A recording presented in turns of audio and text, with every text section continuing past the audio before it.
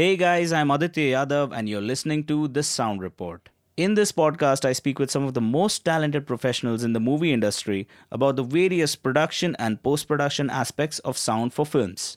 Being a sound designer myself, I have always been curious to know how other sound designers and mixers work. And this podcast is just an attempt to explore the art of sound design further. So, whether you're an industry pro or just starting out, I hope this podcast packs a little something for all of you. That being said, thank you so much for joining, and let's roll the intro.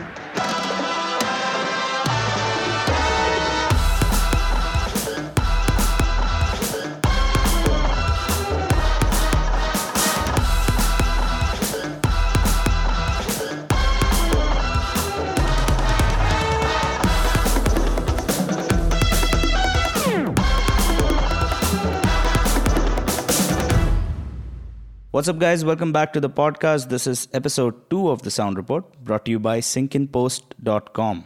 If this is the first time you're listening to this podcast, please consider subscribing. You can find this podcast on anchor.fm, Google Podcast, Apple Podcast, and Spotify. You can also follow the podcast on Twitter at syncandpost, Facebook at syncandpost, and on YouTube as syncandpost. Thank you to all those who listened to the first episode. The response was way better than I had anticipated. Okay, so moving on. My guest for today is one of the most renowned sound designers in the Marathi film industry. Through his participation as a sound designer in some of the most critically and commercially acclaimed films, he has played a pivotal role in shaping the course of Marathi cinema in recent times. His collaborators include such esteemed filmmakers as Nagaraj Manjure, Anurag Kashyap, Avinash Arun, Sumitra Bhave, Paresh Mokashi, and Madhur Bhandarkar, just to name a few. And these collaborations have helped him develop an acute taste for using sound as a storytelling medium, and successfully realize the sonic goals that the directors had for their films. Needless to say, his efforts have been more than noticed and his reputation immensely well deserved. And so it may come as no surprise to you that he is also the proud recipient of some of the major awards in the country, including the prestigious National Film Award for Best Audiography for the Marathi film Gandha. On today's episode, I speak with him about his work on director Samit Kakkar's feature film Half Ticket, which follows the innocent journey of two kid brothers dwelling in the slums of Mumbai as they chase their simple yet almost unattainable dream of eating a pizza. An official remake of the award-winning Tamil film Kakamuttai, Half Ticket was an official selection in over 20 major film festivals worldwide. And I'm here in Oral Mayhem Studios today speaking to the man behind the sound of Half Ticket himself. So please help me welcome Mr. Anmol Bhave. Welcome to the show, Anmol. Hi. So before we start deconstructing the sound for Half Ticket, why don't you tell us a little bit about yourself, your background, just a quick glimpse into your origin story. So I'm basically from Pune, and almost all of my education happened in Pune till I graduated from engineering college with a BE electrical degree. And after which I did my post-graduation course from Film and Television Institute of India in audiography. So it's no secret that most of the sound designers sort of have a musical background, and so did you. What was it about film sound that made you change your focus from music to sound? Because I know that you were a musician, you used to play the keyboard. So has your musical background also factored into the way that you treat your sound design? Now that I go back and look at myself and imagine myself as a keyboardist, I have a good laugh at it, because I used to think that I could play keyboards and all until I saw a brilliant keyboardist playing alongside with me, and then I actually distanced myself from keyboards, but not music, obviously. So to tell you about music specifically, I think my whole journey into the realm of sound of music started with Roja. I don't know how many people share this common connection of Roja, or specifically A.R. Rahman. So that's how I started thinking I should become a music composer. And since Rahman was playing, used to play keyboards, and he used to program a lot himself and all, I thought I should also take up keyboards. Had he been playing guitar or something else, I would have taken up that instrument. So so that's how my kind of musical journey started. After getting introduced to the sound of Roja and sound of Mr. A.R. Rahman itself, I think it just opened the whole Pandora of possibilities in terms of musicality and in terms of tones and sounds and all those things. Then I started learning keyboards with one of the very renowned keyboardists in Pune, Mr. Kedar Paraspe, and he used to take me to his recordings. So he used to compose for some jingles and some songs or albums and all, and he used to take me for those recordings. While I was there at one of his recording, I saw the recording engineer for the first time, and I saw his participation. I saw his importance. I could see how important a role he plays, because there's a music composer and there's audience, and the engineer is the bridge between the music composer and the audience. So that's the first time when it struck me that even this is a very interesting field. Although I was still keen on doing a lot of music then, but it remained with me, and I got interested, and I thought I should be able to learn recording technique as well, along with music. And then he only suggested me to take up this course at FTI, and I think I'm extremely fortunate to pass the FTI entrance exam in the first attempt, because there were other fellow batchmates who had appeared for like 4 times, so the 5th time, and then they hadn't gotten selected. And after coming to FTI, there we normally have screenings. We have screenings every day, every evening, 6:30. There's a screening, and after watching those films, half of the time I used to be asleep during the film screenings, because half of them went over my head. So because I wasn't qualified to probably watch those films. But then that is the kind of space and time which FTI provides you, that it doesn't bombard you with the philosophy. It just lets you be yourself, and it just provides you with certain atmosphere where after a point you get used to, and you start understanding certain things. So there was this film by Mr. Manikal. We were watching it, and the first year I slept completely. In the second year I thought I think I could understand certain parts of it, and in the third year I was blown away with the film.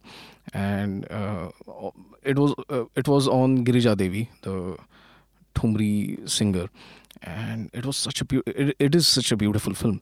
So that's the time when those 3 years of my life were completely instrumental in changing my own philosophy about life, and hence films, and hence music, and hence sound as well.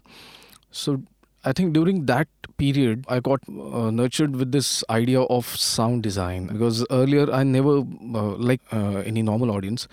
Nobody notices sound. Nobody notices a good sound design. I'm not talking about the sounds which are hammered into your ears, but there's what you could say. There's very subtle statements made through sounds and all, and hence films as well. So I think that was the main period when my interests shifted, and I think also during that time I met this amazing keyboardist. So I think thanks to him as well, because I could concentrate more on sound and less on being a pseudo musician. Staying on the same lines, I'd like to share one experience from my life. This was way back in 2008, and I had started off my career in sound as a guitarist, because I used to think that I was a good guitarist. I think this happens with all of us, I suppose. Yeah. Like every sound designer we have, almost each one of us is a musician. Correct. In the beginning, or yeah. Correct. And my idea about the whole, the whole idea of playing a musical instrument changed this day when I remember I was in Ranjit Barot's studio in Mahalakshmi, and we were talking about music, and I saw Dhruv Ghanekar perform.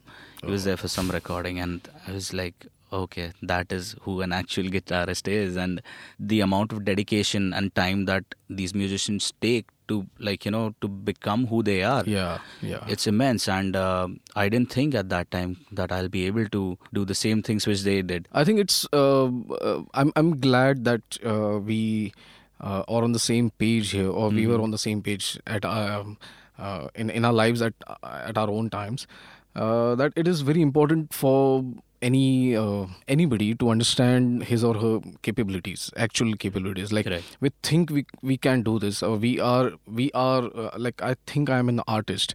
But then what is a real artist, and what actually do you do? How do you contribute to the art? And so if you understand it at a very early stage, I'm not saying early age, you might take a bit of more time to understand it, but at least to understand that where do we actually stand in terms of being an artist, or may it be music, may it be painting, may it be singing, anything for that matter. And then if we get to know our actual capabilities, and then we understand, okay, probably I'm not made for this. I can still be in and around this section, but probably in a different way. So I think it's very important, because I think that should keep the bar of the art That's true. in our country, I suppose. Yeah. So I'm going to jump right into the film that we're going to talk about. This is kind of my personal favorite. Half Ticket. This interview is 3 years late, but I wanted. Really? Oh yeah. Yeah. So this interview is like, we're 3 years late, but I wanted to always speak to you about this film. There have been so many films that have been shot in Mumbai, and I think Half Ticket kind of stands out because after a point, it's like, it's the same city. What is it that I could do differently in this film? And with what you did on this film, definitely stands out. So speaking of Half Ticket, when were you brought on board for the film? And also, since you also work as a production sound mixer, were there any discussions before the shoot began about taking the sing sound route as opposed to dubbing the entire film? Now, Half Ticket is a remake, is an official remake. So obviously there was some reference to the film as a whole, not sound and all, because Kakamuttai was obviously based out of Tamil Nadu, or in Chennai specifically. And since it was a Marathi remake, this film was supposed to be based in and out of Mumbai. And I was brought on board before the film was shot. So I can't say at the scripting level, because there was no script, like there was no original script as such for this film. But yeah, I was brought on board before it was shot, and we were actually thinking of fiddling with this idea of whether to do sing sound or not to do sing sound. And since there are kids involved, so a lot of times directors are very about, or they think since the kids are involved, let's do it sing sound, because they won't be able to dub it later on. And kids perform best during the shoot itself. They won't be able to perform later in the studio. But then there were other factors, major factors. The major factor normally with Marathi films is the budget. So even it played a major role in this. Also, more than that, it was the convenience of the director, because a lot of times I feel the director has to be comfortable on the set, because it is his project.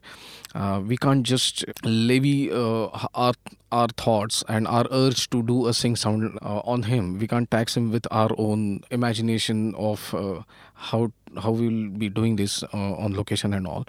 I think it is very important for a director to be comfortable on the set, because he has to look after a lot of things. It's not just sound. So that factor also normally comes whenever we decide to go for a sing sound or not go for a sing sound. And then the location itself, obviously. It was one of the noisiest locations in Mumbai. And he wasn't sure whether we'll be able to get the kind of dialogue quality and specifically the continuity of the dialogues, the ambience continuity specifically. If we change from one shot to another, one angle to another, and one shot, even if it is the same dialogue from a mid shot to a close or a wide shot. So since it is based in this slum area of Ray Road, so he wasn't sure about that. And although I was trying to push for it, or even try to calm him down about his anxiety over whether he'll be able to get it or not. But ultimately, what I have learned over the years is that I can't push the director. Like, I should not push the director to the edge of नहीं करते और नहीं कर लेंगे यार कर लेंगे, and because I don't like that language as well कि कर लेंगे. You need to know whether you will be able to do it or not. You can't just say on the location, because there have been cases in bigger films as well. They have started with a sing sound and later on they realized that it is not happening, and then they went back to a normal pilot recording and then dubbing into the studios as well. Yeah, so I was brought up before the film was shot, and we could actually think about. I was there on the location for a few days to record a lot of ambience stuff. As a Reiki, as well as doing the recording, ambience recording, because Reiki, just to understand in what ambience, in what atmosphere these kids live. And Reiki, because sometimes because I also went back and recorded certain specific sounds. And what is your normal recording setup for such gigs where you go out and record specific ambience? Is it just a normal handheld recorder, or do you have your elaborate setup? I do have a 664 and a 60, and then I hire a couple of other shotgun mics for stereo recordings, but I also do a lot of mono recordings. But most of the times I do a lot of ambience and effects recording on my H2N. So I rely heavily upon it, and I've come to this conclusion that a lot of times you don't need a heavy setup. Also because it is cumbersome, and in some places where you want to be like a phantom, you can't be get noticed. Now over the years, after my experience with H2N, I don't even monitor while I'm recording. I just see at the basic levels. If I see them, they're interesting. They're good. I just keep it. I just place it and I vanish from that place. So nobody notices what is it, and because if I'm even if I'm holding an H2N and trying to record something, people still keep noticing, and then they deviate from the normal conversation. Correct. And then we actually defy our own goal. Some of the interesting characters in the soundtrack are the television and the radios that play in the background. Yeah. And what I love the most about this was that each and every one of those sounds were placed in the film with an intention. Could you talk a little bit about the recording and the thought process? First of all, I would again like to say that I'm extremely happy to be on this forum talking about sound design and all, because the question which you just now asked has made me extremely happy, because not a lot of people or the audiences or even the technical crew, like the other technical crew of the film, understand the nuances of the kind of sounds which we use. And I think you rightly pinpointed towards the radio and the television sounds, because now also I would like to take this opportunity and give good credit to the director, Mr. Samit Kakkar, because this guy was very insistent about sound and the use of sounds. Because there were times when we were actually contemplating a lot, and sometimes even arguing about how much sound to keep, because there's something like a representational sound, and then you don't need to keep it playing all the time. You probably just like how you show a wide shot and you establish the ambience visually as well as in sound. And then you cut to the mid shots, and then you cut to the close-ups, and you get to your story majorly. And I was somewhere of the opinion that we should follow that, because we don't need to keep that cacophony going all the time. And he was pretty insistent. नहीं, मुझे close-up पे भी चाहिए. Close-up पे मुझे बाकी वो TV सुनाई देना चाहिए. वो चाहिए. वो ऐसा ही होता है यार. And he was literally he's a crazy guy with all his approach towards entire filmmaking, and also with sound specifically. So it was a very painstaking as well as enjoyable experience to work with him on this film specifically. And now talking about the TVs and the radio sounds, I think a lot of it was downloaded from YouTube directly. Certain clips were also recorded off a TV. So again with H2N, so I could get the room ambience as well, the reverbs specifically. And Yeah, now that you pointed out about the timings, so also somewhere to mark the time through the radio, through the TV, what kind of programs happen during that time. Like the prime time shows are different than the Hmm. afternoon dull period times. So also, since it was based in the slums of Railroad, it has a very mixed community, like almost all the slums have, but it has predominantly Tamil community as well as a community from UP and from northern India. So that made the job a bit easier because we could choose from the language of the content of the TV. So a lot of Tamil TV and the songs have been used. And since the Tamil or the South Indian songs have a very distinct flavor, you could make out whether the song is a South Indian just by listening to the beats of it. You could like just Hmm. you don't need to listen to the lyrics of the song or to Right. understand the language of the song. So a lot of times we could just use the initial rhythm part or the musical interludes which from the song, and it could state what kind of sound it is or what kind of language it is, and hence the kind of people living in and around these two guys and the family. So, what was the director's brief to you going in? The one thing which is common between both the cities are they are extremely loud and noisy. Yeah. But to make sense of that noise also is a task in itself. So, was there any specific brief given to you by Sumit? Yeah, there was a specific brief. He wanted it loud. In a sense, he wanted the sound from the other homes uh, barge into the reality of these kids.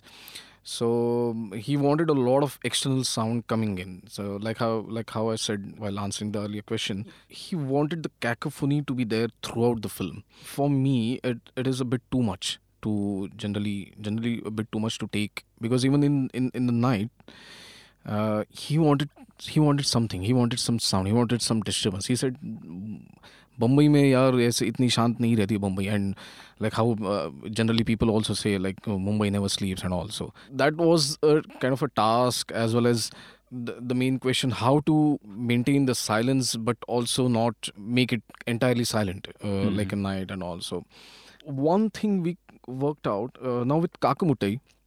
When I watched the film, I could make out that they have done a very minimalistic approach. They had a very minimalistic and a very simplistic approach towards sound and the entire film.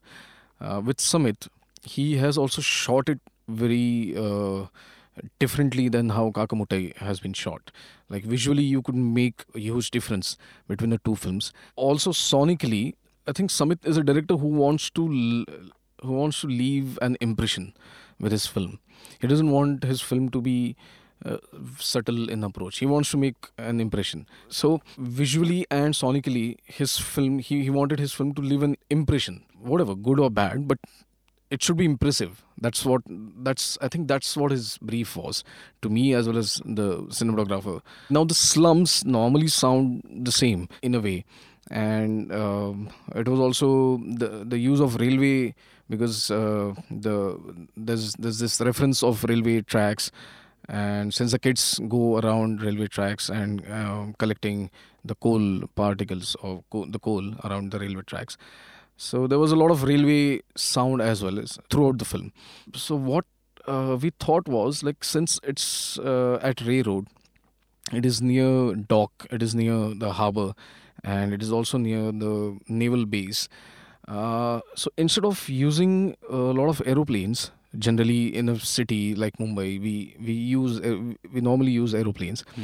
So we thought, let's use choppers. Let's use chopper sounds. There are a lot of chopper actually going in and around that area. I think it's part of the Indian Army's surveillance. So let's use chopper. And then he said, यार मैंने तो कभी लेकिन chopper shoot नहीं किया मैंने. But great you didn't shoot a chopper, because that's how we'll be using it now, because you don't need to show a chopper, because Right. the sound is so distinct and it is so impressive in a way that we could use chopper in throughout the whole film, and he liked it, and we used a lot of choppers. So that's when I actually I was planning to record a lot of chopper. I didn't. I couldn't record. I think I just got one or two chopper sounds while actually on the location. But then I did download a lot of different chopper sounds, and because normally I can't use the same sound throughout the Correct. film, Yeah. and I'm sure a lot of us do this. Like we don't use the same sound even if it is in the beginning and the end of the film. So even with the crow sounds, like you said Mm-hmm. earlier, like there's a lot of crow sounds all over the film. Me and my associate Sachid, we we had almost I think 40 odd crow sounds, and then we tried to change the pitch and the tonal quality so that it should not sound the same, because there was a lot of crow throughout the film. So we also used a lot of chopper dramatically some at some points, and which was actually fun. So I think there was one scene which takes place inside their house in that slum, and you don't see a chopper, but you've used the sound of the chopper to kind of heighten the drama in that yeah, scene, yeah, and it's off screen.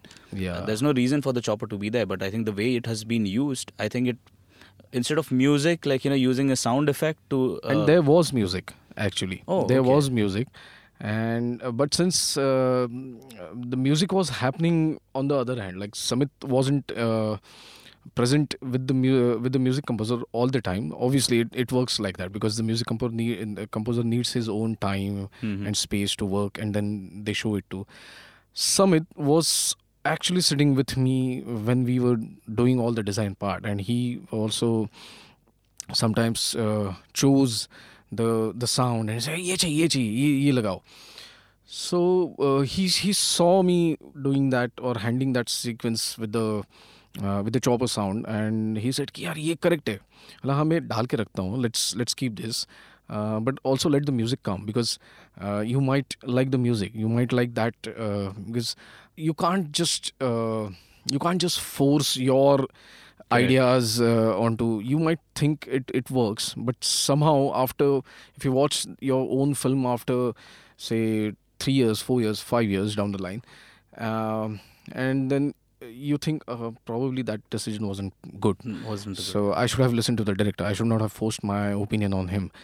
So I never try to force anything, but then I give up them. I give them an idea, and it's up to them whether to use it or not. So I was like always telling him कि let's wait for the music also to come and all. बोला नहीं यार मुझे को पता है I'm going to keep this sound and all. Fortunately, he kept it. He liked it, and even I don't find it odd, or I find it interesting that point of time. So there was music, and then we also heard music.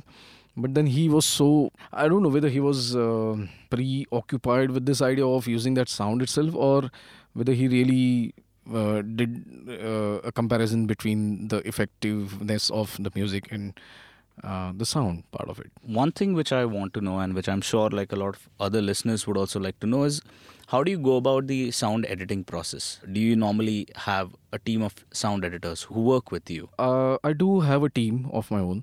Uh, I have a couple of them actually. So it's Sachidanand Tikam, who has been working with me for the last 3-4 years now, and he was an instrumental guy in Half Ticket, in the process of Half Ticket. So we normally watch the film together when it comes to the sound post, and we talk it out, and I also want him to listen to the director, so there should not be any communication gap in the flow of the ideas from the director to, not just to me but also to him. So because if the director tells me something, I process it in my own way with my own ego, and then I give the instructions to my sound editor. So my ego gets involved in between. So it's best to try and leave it out as much as possible. So I try to take him with me, and then he does the basic track laying or the sound editing part of it, reel by reel, or sometimes we watch it say scene wise, and then we actually decide the scape of the film, like which kind of sounds to be used and which kind of ambiences to be used. Now, like a traffic sound has so many different types of traffic, but what exactly kind of traffic sounds do we want to use? Which kind of ambience is laid over, and sound effects, and like how should be the sound of the car itself, like specifically talking about Half Ticket, since it's Mumbai, and the way we listen to the traffic on the roads is not the way we listen to the traffic, or we might listen to the traffic in New York or in London. They have different cars. Our traffic is, I think, the 50% of Mumbai traffic is made out of rickshaw. So and all types of rickshaw. Then there are new ones, there are older ones, there are like really old ones, there are like dead ones, which are also so. Yeah. But it's also a very interesting tool. Rickshaw, I always find a very interesting tool to use in the soundscape of Mumbai specifically, or in Pune as well. So we discuss it out. What kind of sounds do we want to use? The quality of the tonal quality of the sound to be used, and then he does a lot of sound editing. And because then I don't want to go and look at it and keep like I don't want to sit beside him all the time while he is doing it, because that's how I get my perspective. Once we have discussed, he does his bit, and then I listen to it.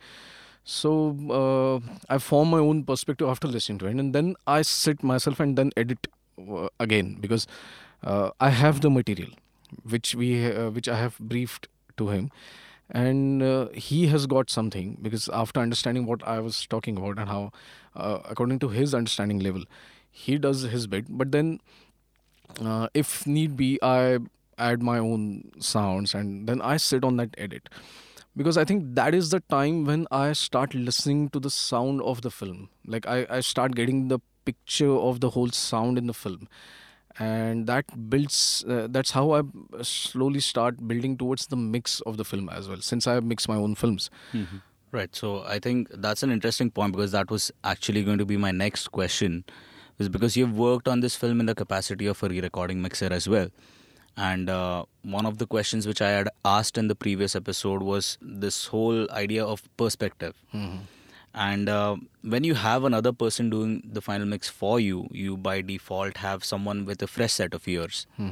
And in this case, it was just you, and you've been in this situation before, like for other films as well. So my question is, how do you deal with this? Like, did you at any point reach that stage where you're not able to distinguish between what is sounding right or what didn't? And how do you tackle that, basically? So when I started, obviously I did not start as a mixing engineer. I started just as a sound designer, and there was somebody else who used to mix my films. Most of the times it was Pramod Thomas who mixed my films, and I've learned a lot from him. After a point, after working for almost 3-4 years together, Pramod later on used to tell me that you already give me things like they are supposed to, like they are almost mix, like you already have a mix in your mind, and you provide me with that with those tracks, with that kind of a session. So I just adjust it for the theater, and I obviously he adds a lot of things like the detailing in the dialogues and the reverbs and the effects used for the Foley and all those things. I did not start mixing because I wanted to mix my film. I started mixing because there was no other option. I had to mix it since there was no budget for a separate mixing engineer. So it's not a very it's not a very conscious decision of becoming or mixing my own films. But later on, I found it interesting to, rather I got a kick out of mixing my own films, one would say. Sometimes I feel that a fresh set of ears also may not do complete justice to your sound design. A lot of times it depends on who that person is, and how busy he is. What has he done before this? Like what has he done? Which film, which program has he mixed just before getting into this mix? Because what kind of a setup mindset he comes from, and he just jumps into this film. Because with the kind of budgets we have, we don't have elaborate budgets for mix as well. We don't get like 15 days, 20 days, or even a month to mix a film. So the mixing engineer needs to understand the language of the film, needs to understand the design of the film, not just from the sound point of view, from overall director's point of view as well. Because the director and the sound designer have traveled together till a point and they have reached a certain kind of a sound design, and they want to take it forward. They want to take it forward, whether it is how good or how bad, or but at least it is there. It is theirs. It is their thing. It is their child kind of thing. So it has to. It depends on how the other person is trying to nurture that child, and it depends on the film to film. Like if I want to collaborate with a mixing engineer to mix my films, which I'm doing now as well. Like I don't want to mix all of my films. I want somebody else to mix my films as well sometimes. Now talking about this fresh perspective, I think we should always go with the director's perspective, because the director is the correct person to tell you whether you are going in the right direction or not. You like all of us get too much involved with our projects, and then we start owning the project so much that we sometimes don't want to budge away from what we have already done. But sometimes the director comes to the studio after like 3-4 days because he's busy with DI and he's busy with some other post happening on the film itself, may it be VFX or something like that. And he comes after 2-3 days and he says, "Ki, I think something has changed. What has changed?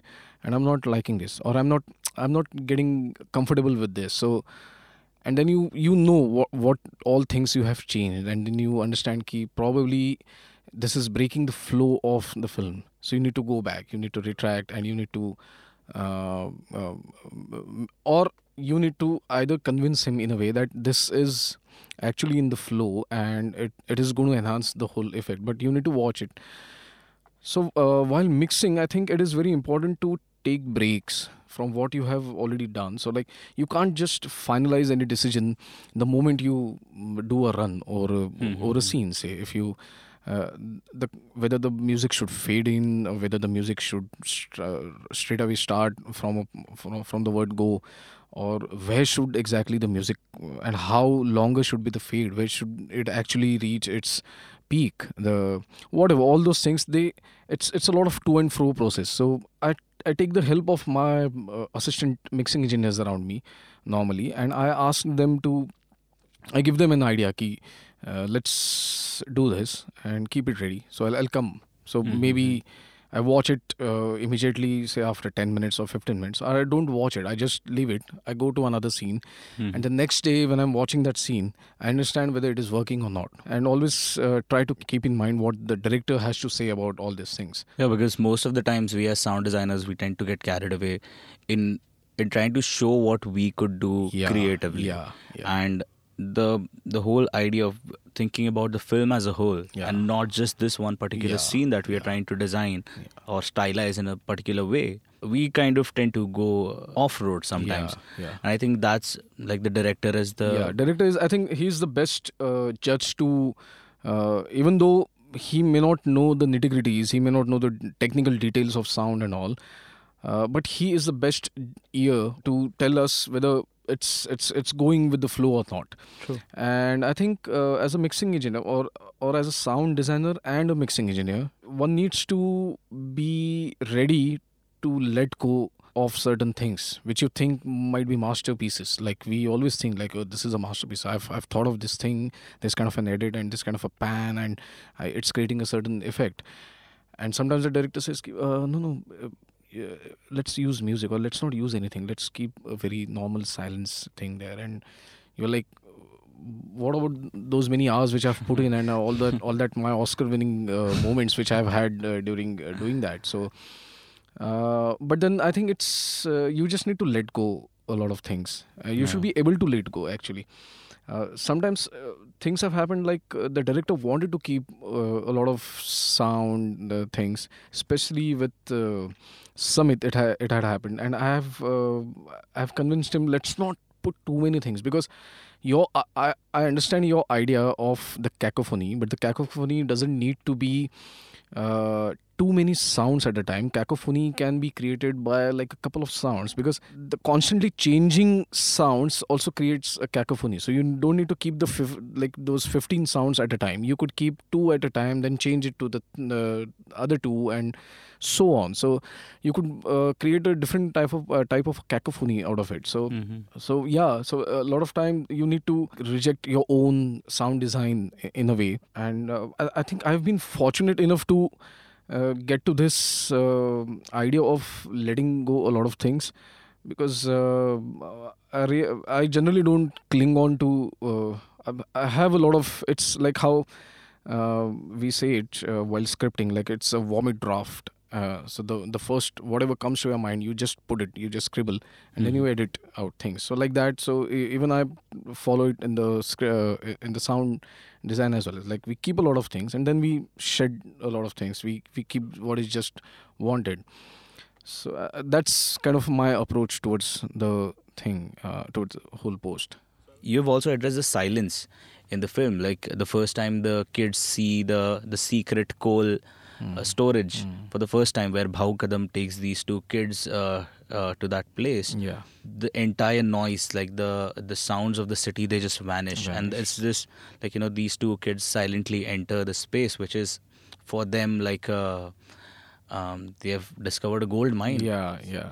I think these kind of things just happen naturally. Like we all do not always think very technically. Like, let's keep silence here. Let's keep a lot of noise here. Let's keep this bang here.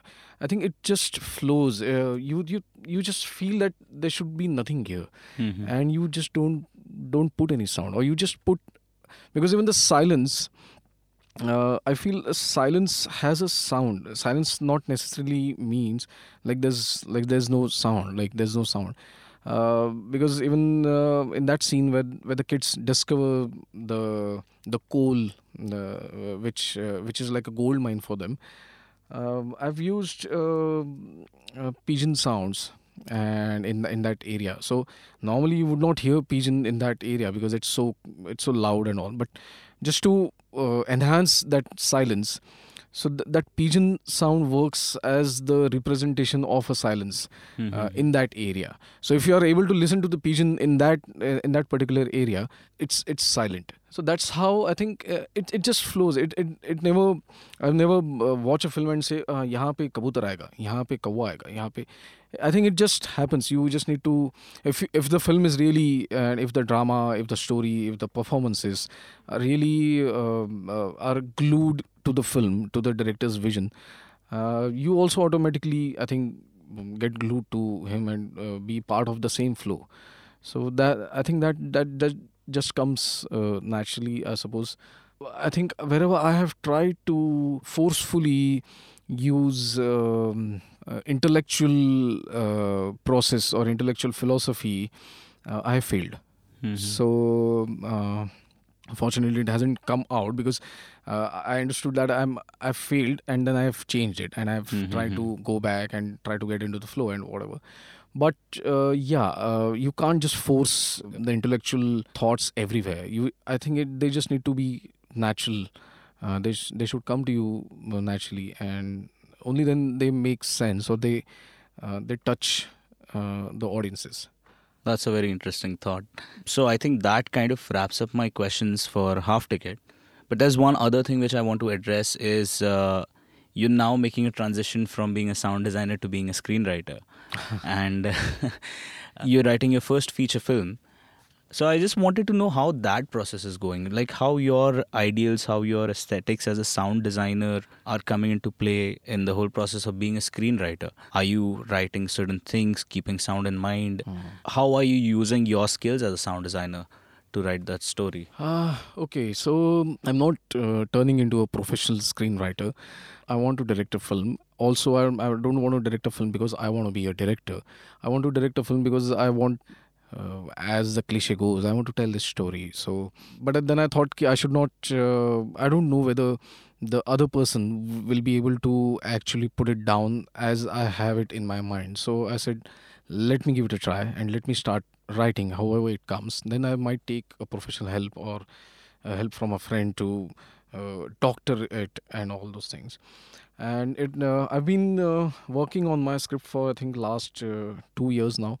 It's a very interesting, it's a very different realm altogether, and but it's a very interesting thing, and you actually understand the importance of a writer in a film, because you know that if it is not written, it can't be there in the film. So you have to write it, you have to write something interesting, you have to write great to make a great film. Sometimes I think a lot of times you have to write it, you have to write it a lot of, you have to put your thoughts down, so that you can't just get any idea out of the blue and place it in the film on during the shoot. Sometimes you can, but not the entire film. The entire film has to be written. I think being a sound designer is somewhere subconsciously helping me to write the screenplay, because I can imagine a lot of simultaneous actions and a lot of simultaneous activity in a scene. I can also see up to a limit. I could also see the edit because of the rhythm I want to place. Now here the musical background also helps. But again, I don't again want to make, or I don't even want to push a lot of sound perspective in the film, because I think it has to come naturally. Naturally, yeah. A lot of times I think the directors or the writers should also give me a sound script, in a sense, like what sounds exactly to be used and where to use and all those things. But not every time is everybody so much well aware with the sound point of view. So at least in my script, I'm trying to put my awareness to use a lot of use while I'm writing the script. But yeah, I think a lot of simultaneity of the activity, like there's something happening on a stage and there's something happening over here. I'm able to listen to the conversation happening. I'm able to listen to the mix of the sound which is happening. So how the stage would sound, how these people would sound, and then I'm able to write the dialogues and the screenplay accordingly. But it's all subconscious. Fortunately, I'm not thinking, okay, let's write a film from a sound perspective, and I think it doesn't happen like that, because it's your story first, and your story then tells you the sound script of your story. So going into that question, that's what my thought was. Like, that's what I thought you would be talking about. Like, okay, I'm going to use this sound, or I'm going to use sound design in this way to make sure that this scene goes a particular way. But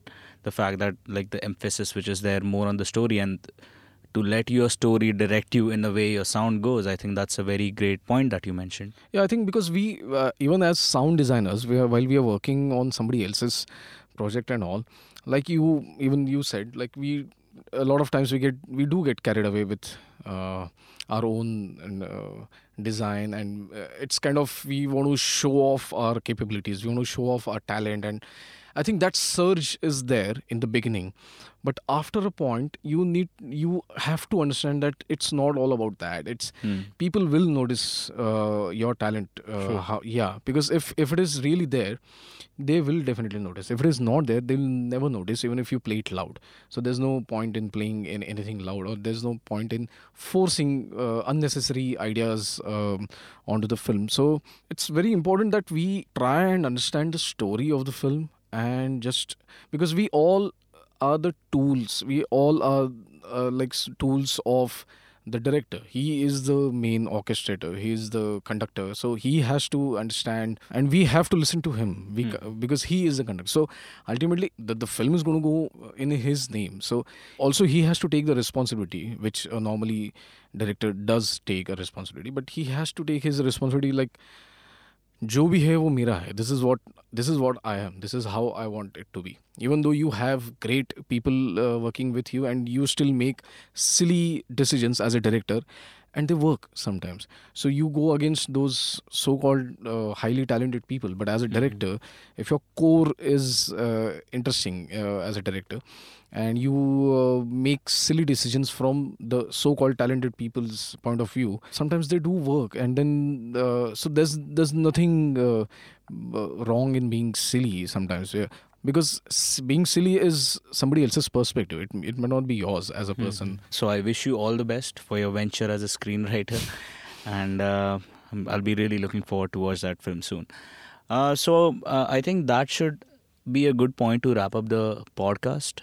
Just before we go, do you have any tips for someone who's just starting out, who's trying to start off his or her career in the sound field? Is there some tips you want to give? I find a lot of new people coming in with a surge of energy, with a surge of what do you say? They want to grab the spotlight. They want to be in focus very quickly. No harm in that. My thing is, you need to, like I said, you need to assess yourself. You need to be able to understand your own understanding as a creative person in whatever field. In sound, there are different levels. Like you're able to listen to a kind of a sound for your film, say. There's a short film and you are able to listen to a sound, but are you able to deliver that sound? Because imagining a sound and working towards that, there are two entirely different processes. You should first be able to imagine the sound and then also deliver it. So delivering process is the main process in a sense, because as the beginners, you may not be able to imagine the kind of sound, but if you're working with somebody else, you need to understand what this person or the supervising sound designer is trying to achieve, and you should be able to deliver. Say if you're getting into track laying, if you're getting into dialogue edits, if you're getting into sound editing part of it, so you need to understand what this guy is trying to tell and achieve, and you should be able to provide that. You should be able to work towards understanding what is a good sound and what is a bad sound first. Like I'm talking specifically about the tonal quality of it. Try and understand the philosophy of the film, of the space. Which city are we in? What could be the crowd sounds? What could be the effects sounds? What kind of sounds are? So you should be able to imagine. You should be able to process in your mind, and you should be also able to use or probably go out, record those sounds, and come back to the studio, work on them, edit them. Because a lot of times I have come across new people who are just eager to call themselves, getting people call them like a sound designer. But you have to work towards it. You can't just do it in overnight. I think that should be the process. Even if there'll be a few people who already are there, who already can do that, but still you need to give it time to prove it that you are already there and you can already do it. So only time can prove it, because there could be chances that in one of the projects you can do it, or in the first of the projects you could do it, but in the later projects you are not able to deliver. So it could be a chance. So you need to actually kind of be unsure. This is not a discouragement, but this is my approach. You should always be unsure about certain things so that you don't get carried away by the fact that you are able to do a film independently. Keeping yourself unsure all the time actually helps, because you keep growing, I think, and you keep working, you keep listening a lot of stuff, other stuff. You try to assess how good your stuff is compared to the other stuff happening around, or how different your stuff is. It may be good or not, but how different. So it also has to be different from other people. So I think that's the main thing which I would like to share with the new people. Well, there you have it. Anyone who's just starting out, you heard it from the pro himself. So I think I'm going to take this point to conclude our podcast. Thank you so much, Anmol, for being a part of this podcast and sharing your knowledge and experience with our listeners. Thank you. Thanks a lot for calling me here. And to all of y'all who plugged in, thank you so much for listening. If you like the podcast, let me know. And if you didn't like it, then definitely let me know. This is Aditya Yadav signing off. Until next time. Bye.